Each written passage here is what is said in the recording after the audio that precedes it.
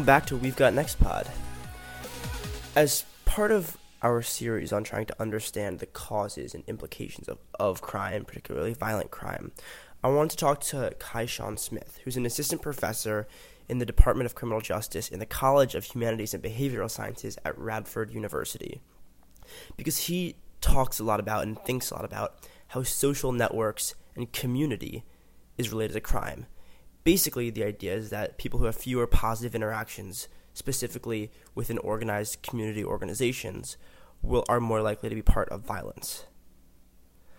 And this also relates to concerns about the geography of crime.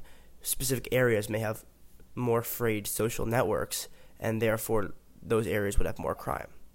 He centers a lot of his research in Scotland and the UK, but he's actually from Brooklyn. So I hope you enjoy my conversation with Dr. Smith. Enjoy. All right. So first of all, thank you. I know it's kind of bold coming on the kids podcast, but I appreciate it. That's not a problem. So my first question is kind of broad, just to get the listener a sense of what some of your work is, especially recently. How are social networks related to crime?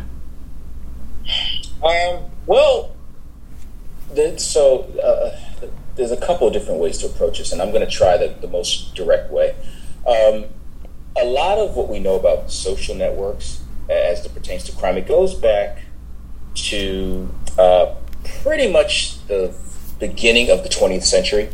So if you're kind of looking at a timeline here, right around the 1920s/30s, the University of Chicago started to come on the scene as being a major think tank when it came to Western sociological thought.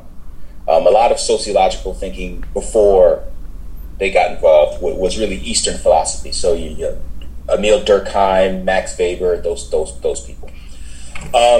Western sociology, and specifically the University of Chicago, really started to put out this idea of social networks and more specifically socialization as being a key function of how we operate, how we live, really in their own backyard. So Chicago, being a major city, was one of the sort of benchmark locations where industrialization was taking place. And so as we were transitioning as a society in America, as we were transitioning from a more agricultural society to much more urbanized, we actually were also changing the shape of how we aggregate as communities. Okay, so really the idea of a city didn't even exist until industrialization. So when it comes to social networks, the idea that social networks would be relevant to anything in this country, really, you could say it started right around the time of the Chicago School becoming popular. All right. Now, with that said, a lot of what the Chicago School of Sociology started to get into was juvenile delinquency, because that's actually what the biggest thing was. The biggest outcome of industrialization was, okay, now we have young people where traditionally they would be working on farms. Yeah. Well, now, granted, a lot of kids did get some kind of factory work, but it wasn't common because it's dangerous. Yeah. And, quite frankly, a lot of the machines required, a great deal of strength to operate. So what ended up happening as industrialization started to kick in and we started to become a much more urbanized society, this focus on heavy manufacturing, heavy machinery, it positioned children as being less viable in the labor force. Not absent, but just less viable.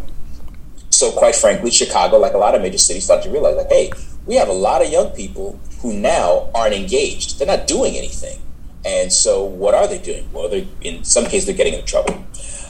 So juvenile delinquency ended up being the first sort of area of crime where this idea of socialization and social networks really became popular. And ultimately, some of the most defining theories out of that era, such as social disorganization, that's really the big one, and informal social control, it really put out this idea that if you don't keep young people engaged with other positive influences, adults and their peers, if you don't keep them engaged, they're going to find other ways to socialize. They're going to find other ways to connect. And sometimes they will find unhealthy ways to connect to other people.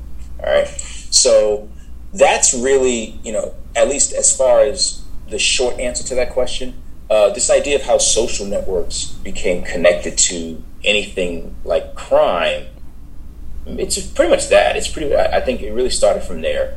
Now, before then, that's a whole another history lesson of Eastern sociology. So I was gonna bring this up later, but it feels so present in your answer about kids needing something to do, and if they don't have it, they'll do that in negative ways, which will be crime. How does that help you understand the 2020 crime wave? Because homicides in particular, I think we're up between like 25% and 40% nationally, and there were many different understandings of this. People talked about like protests against police and how that could have affected it. Some people talked about poverty, but it seems like you would have a particular understanding of that based on your work.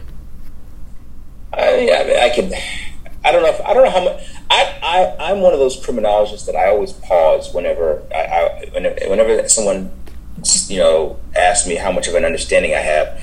I think any criminologist who really follows the data will tell you that we're taking educated guesses at something that has been around for longer than any of us have been alive. I will say this. You always have to start off with the idea that there's no one cause of crime. It just doesn't happen that way.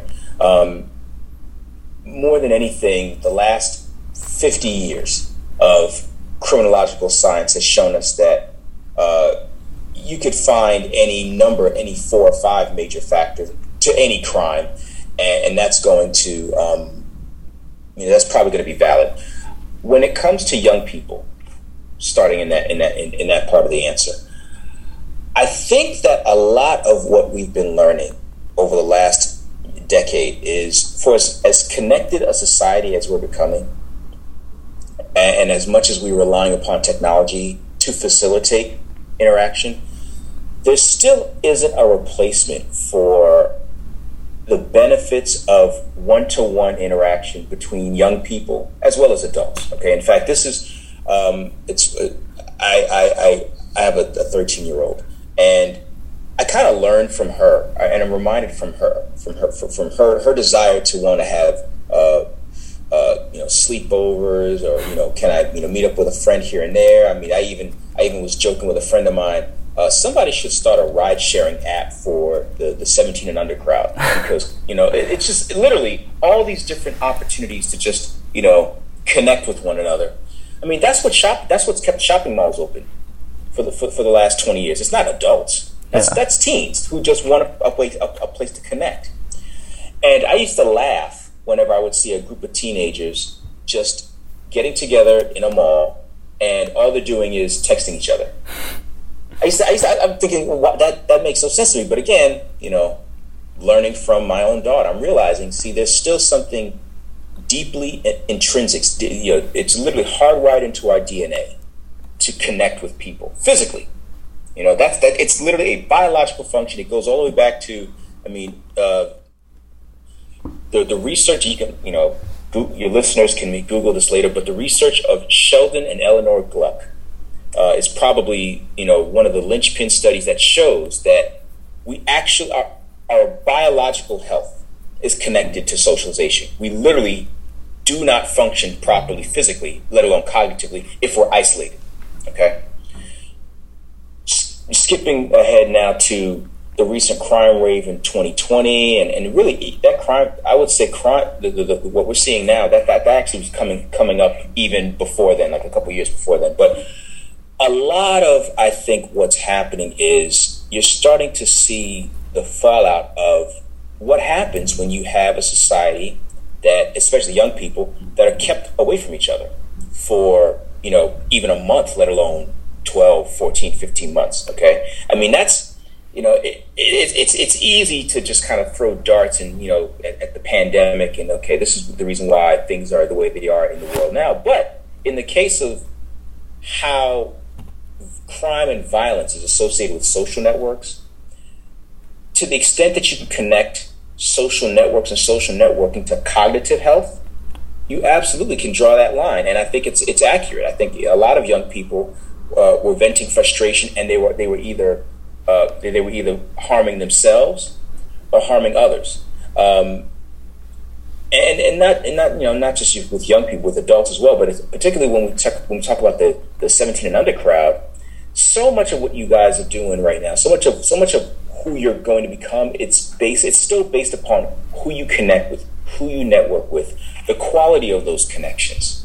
And it doesn't matter, if it happens online, it happens online. But I'm still finding that in 2021, so many times when a piece of valuable information is imparted, or when something is treated as being a positive force in a young person's life, it's still happening in some way, shape, or form, face to face. Yeah. So I think that's where the connection is, and I think we're still, I think we're still just now seeing what the effects were of this prolonged period where young people had the opportunity to freely interact with one another taken away from them. That's a huge thing. I'm even seeing in my classroom with my students, where they talk about, admittedly they're having some mental health issues, and they didn't know that they had these issues until they had to spend 12 months looking at 4 walls. So, yeah. So you sort of brought up something that, in terms of like quality of connections, and it felt like you framed that in terms of like how good a specific friendship is or something. But I wanted to ask you, in terms of the connection to interpersonal violence, is there a difference between different types of connections? And I bring this up because in your in the abstract you sent me about Scotland that you're going to start working on, I think you mentioned civic engagement, religion, and civil action, and those seem like, for lack of a better word, like very serious and like productive things, ways that people could be using like their time. Is that the same or different than going to the mall with your friends?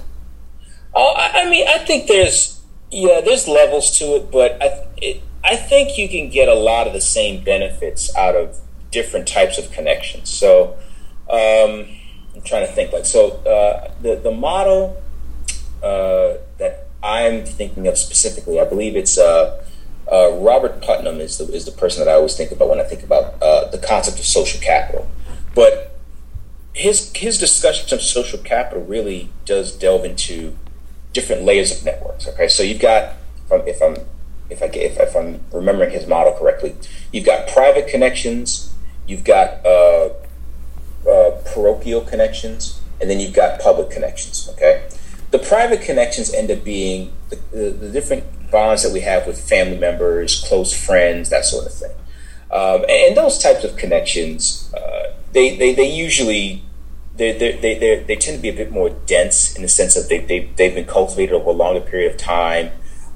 You probably have specific memories with people that are just make them an indelible part of your life, that kind of thing, right? Julian's mom or dad or sister or brother. That's a bond that carries with it certain benefits that it's almost unspoken. I don't have to ask. I don't have to sit and really think about what's the connection I have with this person. It's been there probably since birth, right?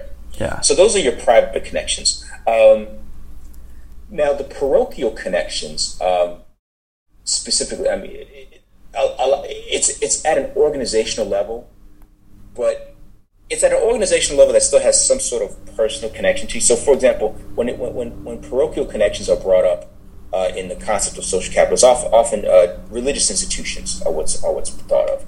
And so, for as much as a religious institution isn't necessarily a family member, or you don't necessarily have family there, their connection with you ends up being almost like the surrogate for what close family or friends. Okay, and specifically in this country, a lot of the history of social development and cultivating social networks between young people, it happens where? In a church or some sort of youth organization that is religiously founded. YMCA, United Way, Boys and Girls Clubs of America. All these organizations have some sort of connection, either directly or indirectly, with religious institutions, right? And then finally get the public connections. Now the public connections, the kind of public networks, public connections that one might form, you can still gain some benefit from those. You can still gain security, safety, trust, civic engagement from those connections, but they may not be quite as dense. All right, so a public level connection might be the kind of people that meet up at a local concert, right? Or even the kind of camaraderie that is demonstrated at a football game. All right, these are public space. You don't necessarily know the person well next to you or at all, but there's something, some identity, some bond that you've made, even if it's just fandom for the team itself, that even in that loose connection, there can still be some benefits, some drawn. And the best example of that, I actually go back to when 9/11 happened. I was actually still living in New York at the time. I don't think I can recall another time in my life where I saw as many strangers doing whatever they could to help someone out that they probably didn't know. And again, that type of civic engagement, that type of willingness to intervene on behalf of the common good, that kind of thing was embedded in New York already, but it took that tragedy in order for it to be activated. Like there needed to be a catalyst. Okay, so that sort of public layer of social capital already was there, but it wasn't necessarily as active as it was until that tragedy happened. So that's the way I think of it. If that makes some sense. Yeah, it definitely does. And I want you to, just so that my listener can get an understanding of the significance of all that, could you try to draw the line really clearly between those social bonds you're talking about and then how that gets translated into acts, or the lack of those bonds perhaps gets translated into acts of violence? I want my listener to know why that matters, if that makes sense. Yeah, I think so. Okay, so the one theory you can follow, strain theory. Okay, now strain theory, actually there's two theories: strain theory and social bond, informal social control. But strain theory that goes even as far back as literally Eastern sociology. Okay, Emile Durkheim was one of the first sociologists to really put a lock on a clear idea of why do people commit suicide. Okay, and his argument, very briefly, was that whenever a person has a set of goals that they want to accomplish, but the society that they're in isn't allowing him or her to meet those goals, that disconnect is the strain that will cause them to potentially harm themselves, right? Now, again, I go back to that research I was telling you about, Sheldon and Eleanor Gluck. One of the things that they were able to discover, I think back in the 50s, was that just by looking at how infant rhesus monkeys behave when they are exposed to an actual nurturing environment versus an environment where they're only getting food and sleep, but no nurturing. Infant rhesus monkeys have demonstrated that they are cognitively and behaviorally healthier than the cohort that only gets food and shelter. Well, we're the same way. Okay, infants, from the time that we're born, one of the things that you learn from adoption agencies actually is trying to pair foster parents with adoptees at a young enough age. That's really key, because what they're trying to do is they're trying to make sure that at a young enough age, the benefits of informal social bonding, those things can really take shape. Even in a foster environment where you have older kids, a lot of what the adoption agencies will try to do is they'll try to keep those kids engaged in some sort of a familial environment where, even the adoption agency itself, especially in the latter 50 years, adoption agencies have really tried to take the label of adoption agency off. Like, this is our home, this is our house, this is our blank house or blank home or whatever. And the reason why is because the idea of home, the idea of family, the idea of bonding, it's connected to cognitive health. It's connected to a positive sense of self-worth, and all of these things, by the way, are connected to one's tendency for violence. Okay, I mean, this is, at its core, there are no shortage of psychological studies that predate criminology that demonstrate violence is connected to self-image. It's connected to a sense of self-worth. When you have a better sense of self-worth, when you have a positive self-image of yourself, you're less likely to be prone to violence. Okay, the types of ways that one can cultivate a positive self-image, the kind of ways that one can cultivate a sense of purpose in life. A lot of that comes from the quality of your social networks. Okay, and in fact, it goes right back down to what is the value of family? What is the value of school? Okay.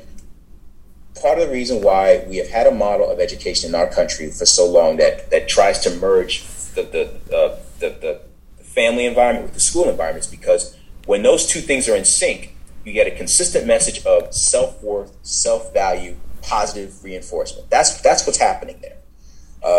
And so that's the connection in terms of when you have someone who's behaving violently, whether it's criminal or otherwise. I mean, because that's there are a lot of violent behaviors that aren't criminal. But when you have someone behaving violently, more often than not, when you travel through their history of what caused them to become violent, either entirely or at least with some significant contribution, some significant partial contribution, you can connect it to the quality or lack of quality in the social bonds that existed in their life, and often at a young age. I mean, this is classic whenever you study someone who is prone to domestic violence. Okay, where does that come from? It was learned behavior, and it was learned behavior also in the context of a significant lack of nurturing. So that's usually, but I would really say strain theory is one way is one path to follow, and then social bond theory, honestly, is another one that just usually connects. So. How does that relate to? I wanted to ask about the geography of crime because a report came out recently about.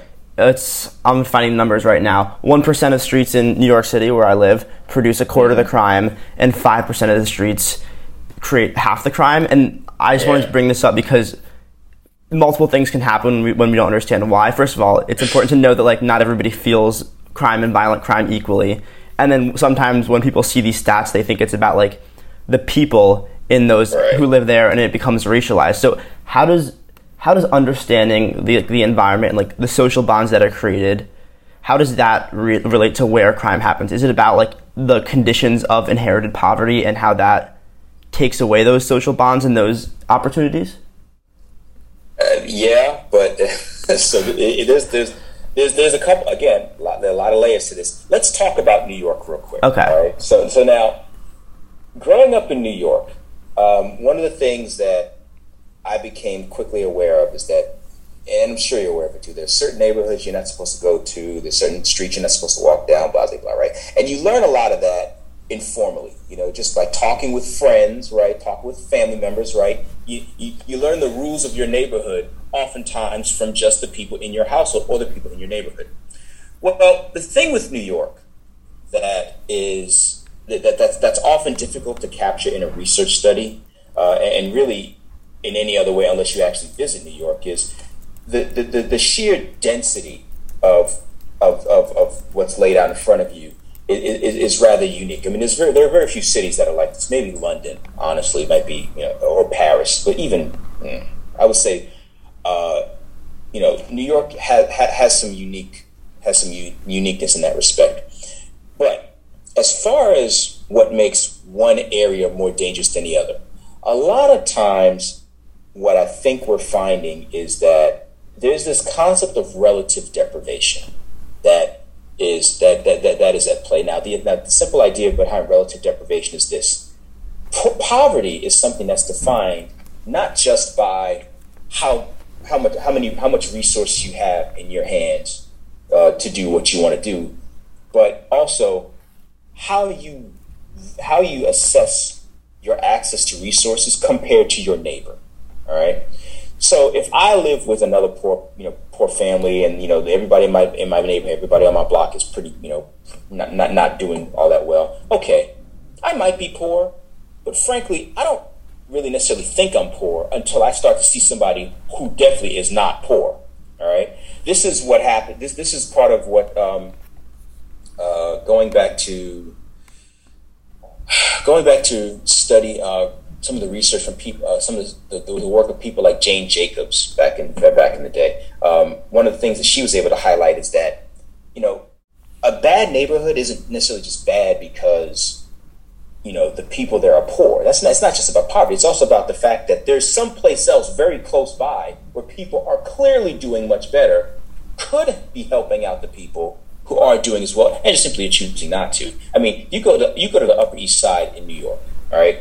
It is an absolute, like, complete flip-flop of what you see in East Harlem, New York. Okay, now there's some parts of East Harlem that are quite nice, but there's clearly areas of East Harlem that are economically more depressed. All right, and that is classic New York. I mean, I grew up specifically with Brooklyn. I grew up in Brooklyn before the Barclays Center, before. I mean, good Lord. I mean, I'm trying to think. There wasn't even. There used to be a massive shopping mall that they obliterated to put up the Barclays Center. But I mean, I remember when Junior's Cheesecake was the only, like, you know, place of any real kind of like significance in that area. The transformation of areas like downtown Brooklyn, that particular part of it, with a place like New York City, as one neighborhood gets economic investment, gets social investment, gets financial investment, relative deprivation will dictate how much of the next neighborhood also gets those benefits. Now, when you have relative deprivation deeply entrenched, you can revitalize 5 square blocks of a city, and that's all that. Nothing else changes. Yeah. Nothing else gets improved, right? But when you're able to reduce the effect of relative deprivation, when you're able to erode some of those layers, then yeah, what you end up with is sort of the term is escaping me at the moment. But what you end up with is a trickle down effect of benefits. So in other words, Harlem, New York, from 120th Street down to 103rd Street. That gets revitalized. Okay, so now people living in 120th Street, they look across at 121st Street and say, "Hey, you know what? It might not be a bad idea to also fix the potholes on 121st Street." So let's write to the city planners and say, "Hey, can we fix 121st Street?" And then eventually, those same people start looking at 123rd Street, 125th, and so again, there's that trickle down effect. But crime and violence as a concept, as a geographic concept, and as far as what sort of centers crime and violence in certain areas, I mean, it's poverty, yes, but it's also this, to the extent that relative deprivation is or is not entrenched in a community, and then also a lot of it is also. What is the extent that concepts like poverty are leveraged against the very thing I was just talking about, social capital? I mean, you can have a very poor community where people aren't necessarily violent because they have a lot of social capital that allows them to get by or get ahead in life. All right, that's actually what one of Jane Jacobs's main arguments when she was living in New York and when she was fighting against Robert Moses and his development plans in New York. What she was arguing was that you're trying to build infrastructure that circumvents all these poor neighborhoods, but you don't realize there's value in these poor neighborhoods. The reason why they're poor is not because they want to be poor, it's because the resources that you're investing in the West Side Highway, or that you're investing in all these parks that are situated outside of the poor neighborhoods, those resources could be used to revitalize the poor neighborhoods, and they would be just fine. In the meantime, residents are still getting by, they're still getting ahead, and they're not. The majority of people who live in poor communities aren't, they're not slashing each other's throats in the streets. I mean, violence is still violent crime is still one of those things where it is still, statistically among the significant minority of crimes that occur. Most crimes that occur are crimes of convenience or property crimes. So it's a crime of, hey, I need it. It's a mugging, or it's an auto theft, or it's that kind of thing. So yeah, crime tends to concentrate geographically based upon a variety of factors, but certainly I think that in a city like New York, along with the concentration of poverty, concentrated disadvantage, relative deprivation is a huge aspect of it. How is poverty perceived against one neighborhood versus another? Okay, and how much is it stigmatized also? Because that's the other thing too. Yeah. If you stigmatize poverty and force poverty to be a negative, then you start to create a culture where people feel like they should be, like they're not as valuable because they're poor. So is that kind of mindset about what happens when you stigmatize poverty and also when people are observing the relative deprivation, are those kind of mindsets similar to like the lack of social bonds in that they contribute to like people becoming more violent? What do you mean? I mean, just to draw the line between those concepts and like real crimes being committed for the listener, is it like a similar effect into how you talked about social bonds and like the way people grow up? Yeah, I think so. I mean, because I think so. When we talk about the quality of social bonds, a lot of times, who you connect with in a community, they will. The types of people you connect with in a community, they have a lot to do with how you create your own self-perspective. Like, so in other words, again, Julian, you and I live in the same neighborhood, right? And your family makes about as much money as my family, all right? To the extent that we have a similar understanding of each other, because we're also, we live in the same neighborhood and we have the same basic resources, we connect on that level.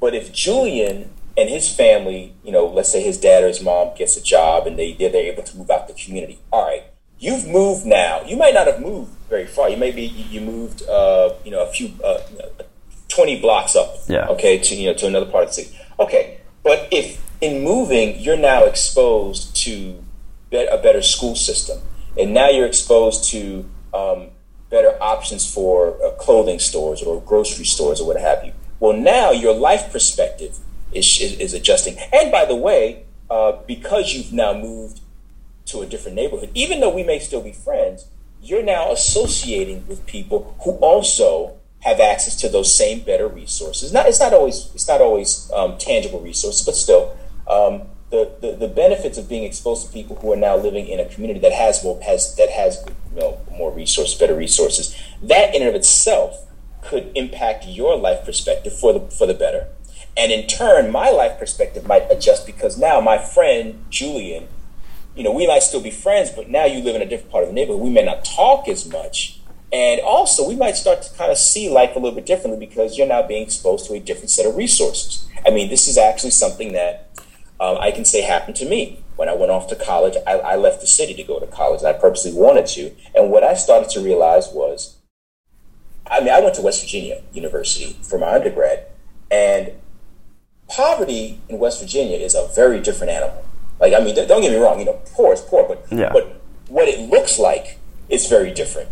And frankly, I started to develop a rather prickly view of the city and poverty, because I just felt like there's so many resources that are literally right at the front door of most of the poor communities where we see more recorded violence. Because that's the other thing we got to emphasize to the listeners here is that a lot of what we're talking about is the violence that gets publicized. All right, but ultimately, I really feel like a lot of times the quality of social connections, to the extent that those social connections create your worldview and as well as your own self-perspective, if those connections are able to foster a healthy self-perspective of yourself, as well as a healthy worldview of what your life chances are, the things that you can accomplish in life, then you're probably going to find less violent communities. But on the flip side, if those social connections are constantly feeding you negative ideas like, man, the only way you're going to get ahead in life is, you got to sell that rock, or, hey, snatch that chain or whatever. Well, then guess what?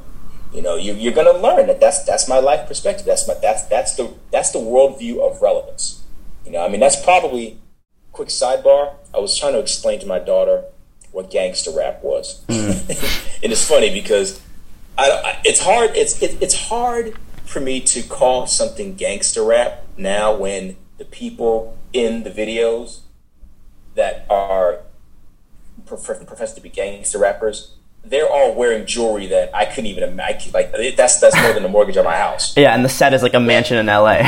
Yeah, exactly. But when groups like NWA and artists like MC8 and what have you, when they were coming up, one of the reasons why gangster rap really hit at such a big time back in the late 80s and early 90s was because they were presenting a worldview that really up until that point, people on the East Coast, we hadn't seen this before. We hadn't seen wow, people are really angry. Yeah. And they're really angry because of poverty and deprivation and resource differentiation in resources that is really tragic and hasn't been addressed for so long. So it's just interesting how me trying to explain it brings me back full circle to this conversation about how self-perspective and worldview, how those things are really influenced by who you connect with in a community, and ultimately how those things influence whether or not you are more prone to behave violently or not. So yeah, real quick, just responding to your sidebar about rap, it's fascinating to look at how the roots of rap are, the Bronx is burning, and if you listen to the early rap songs, they're very much about that. And then if you look at rap now, it's people talking about how much money they have. It's a very different thing. It's almost completely the opposite. Yeah, I'm no rap historian. I'm just just an aficionado. But I would say it's funny if you look at from the mid to late 70s when kind of the very beginning of rap music and what they were rapping about then, which was just party for the most part, and just have some fun. Yeah. Pretty much from there to into the 80s and 90s. Right around the 80s and 90s, you had this cosmic shift where you had three basic zones: party rap, political rap, and gangster rap. And it's being politically minded, being focused on violence and really glorifying crime, and then still having fun. Three specific zones. And then from that point, now where we're at, everything sounds like they're just, I'm rich now. Yeah, exactly. I'm quite wealthy, and I'm not, if I'm not wealthy, I'm gonna rap about being wealthy because hopefully I can speak it into existence. Exactly. So it is. Rap music has a way of kind of music in general has a way of sort of coloring in between the lines with some of these things we're talking about. But yeah, it's just again self-perception and worldview. How you see yourself and then how you see the world. Yeah, when you're surrounded by people who are really fostering positives in those two areas, I think you tend to find one is less prone to violence. Okay, not entirely, but less prone. This is an idea I wanted to bring up, just sort of to not wrap up our conversation, but because it's sort of it comes after your understanding of what crime is. What is this social and to some extent economic view of crime imply about what the policy response to high crime should be? Is it about investing in community centers and things like that, or how do you use this understanding to think about how to lower crime rates? I would say one of the courses I teach is public policy and criminal justice. I'm a big believer that very little gets done in our society anymore without a policy connected to it, and a policy that people are willing to act upon. Okay, Now, sometimes that policy isn't actually a written policy. Sometimes it's just an informal understanding amongst residents in the community. And if enough people are following a certain pattern, it's a policy. Yeah. Whether you wrote it down or not, it's a policy. So I think as far as how this information gets used, it's all about what kind of policies you're able to draft and implement based upon the information. And then, who do you have that's acting behind those things? I mean, listen, in New York, again, as an example, when Eric Garner was killed,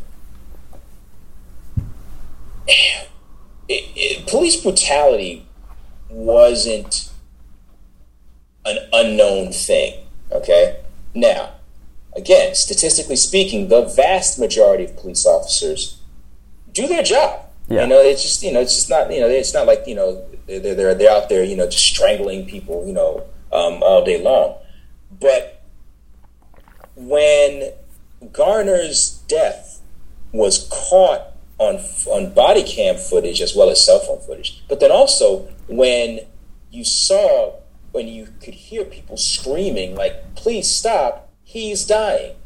The lightning rod that event served as, what it did, it started to force more specific policies through the city level and the state level to start to really try to address police violence. I mean, it's not police brutality. Listen, when I was 17, I was certain neighborhood, you would every so often hear about a young black or brown person, or just a young person, period, who were brutalized at the hands of police officers. It's not that there haven't been instances where police officers haven't stepped out of bounds, but again, the imagery and the viral nature of that imagery, how it spread like wildfire through social media as well as through more conventional media outlets, that caused a seismic shift in the amount of actual formal policies that were written and drafted and pushed through the New York State and city legislature in order to actually address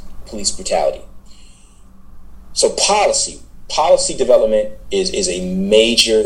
Again, I cannot think any more of any specific instances where a major social movement in any context doesn't happen without at least one solid policy behind it, if not several. And again, it doesn't have to be a written policy. It's just a policy that people informally agree upon. This is how we're going to run our community. So that's how I think this information typically gets used, or at least should be used.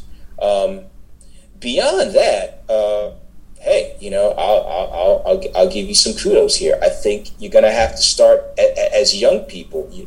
I'm talking to the 17 and under crowd. Quite frankly, the 30 and under crowd, even for that matter. Young voices are going to have to really start stepping up and saying, "Look, there's an issue that needs to be addressed. It's all well and good to have your fun as a teenager, but understand that pretty soon you won't be a teenager. You're going to have to be making some pretty, grown-up decisions here. And by the way, you're also smart enough to have an opinion about these things. Like, it's not, there's being 36 versus being 16. Yeah, there's a 20-year difference in life experience, but you can have an opinion at 16. And a lot of times, especially in the world that, I spend a lot of my time in cybercrime, of all things, a lot of what you learn about technology, you learn it when you're 10. Yeah. The technology is for the young, So I think a lot of, aside from policy development, I think a lot of what happens in terms of how this information can be used and should be used, it comes down to putting it in the hands of young people to actually act upon it. Make a podcast about it. Or maybe, write a blog about it. Take photos, or create a photo collage of things in the city that you think are right, or things that aren't. Okay. I mean, this is graffiti. Again, I explained to my daughter, what is graffiti? That's what graffiti was. Graffiti was, for as much as it was a way for young people to express themselves artistically, it was also social commentary. It's exactly what it was.